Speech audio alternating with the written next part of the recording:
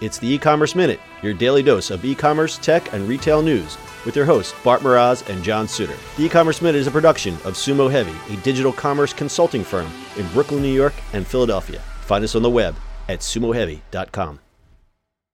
It's E-Commerce Minute episode 239. In today's episode, Apple tests order ahead for drinks at music festivals. What's the worst part about going to a concert besides the bathroom situation? It's waiting in line for a tasty cold beverage while hoping the band doesn't play your favorite song. Apple plans to fix that problem with Order Ahead with Apple Pay. Apple debuted the new service last week at the Bottle Rock Music Festival near San Francisco.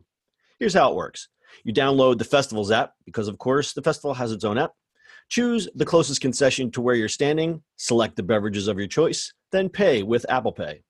Then walk over to the designated window to pick up your drinks. Easy peasy. The Bottle Rock Festival is close to Apple's headquarters, so it frequently serves as a test bed for Apple Pay.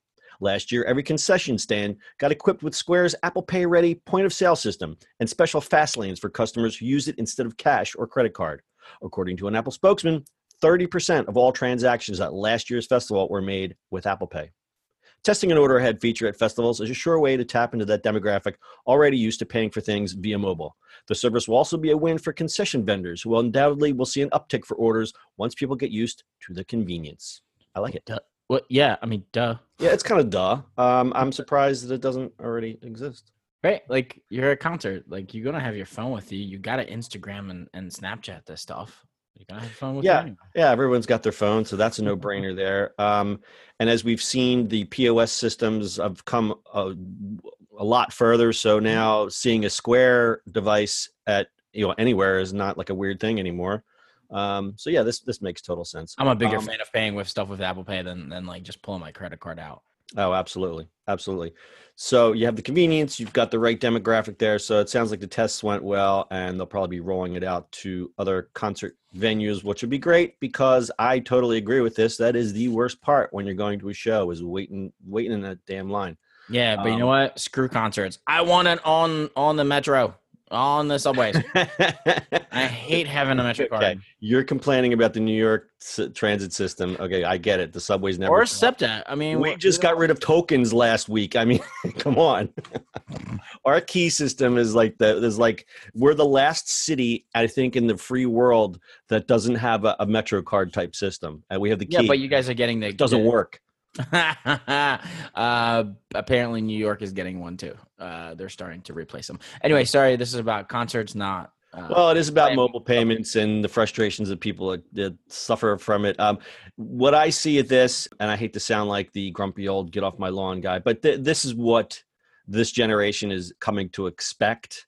So this isn't anything that's, I think this is going to be more commonplace. So what happens now is that everyone is going to kind of expect, where's my fast lane? If everything becomes a fast lane, then the fast lane becomes the slow lane. Don't you agree? Yeah, kind of. Because then you go for, VIP experiences and stuff like that. Like, to me, replace a whole while of just what's on the phone. Like, it's there. That's what should happen. Right now, it's the fast lane, so the adoption will happen, but eventually, you're going to have VIP experiences. Yeah, and to branch off to that into the experiences, I think what you see of any kind of event now, it's everyone wants a more curated experience. So, for instance, I went to look up Weezer tickets for this place called the BB&T Center, which is Riverfront Arena. It's your usual summertime arena where you have the outdoor seating, but of course, you had the option to add onto your ticket, get the VIP experience. So I'm like, okay, what's an extra $25? What do I get?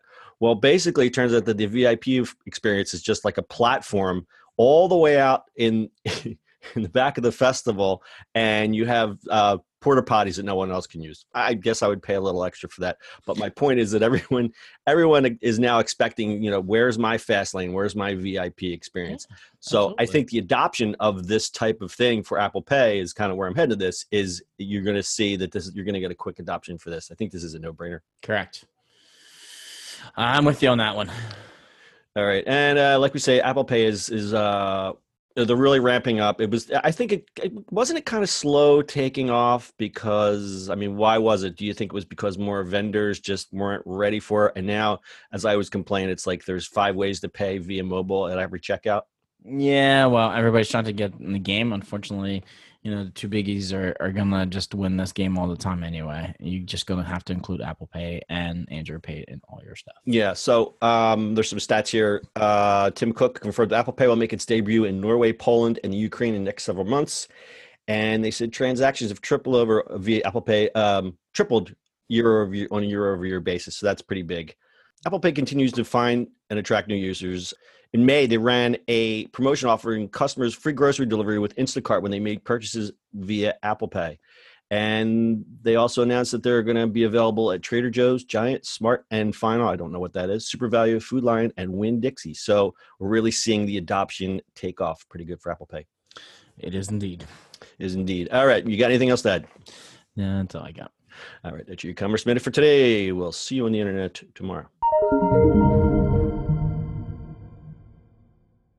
That's it for today's show.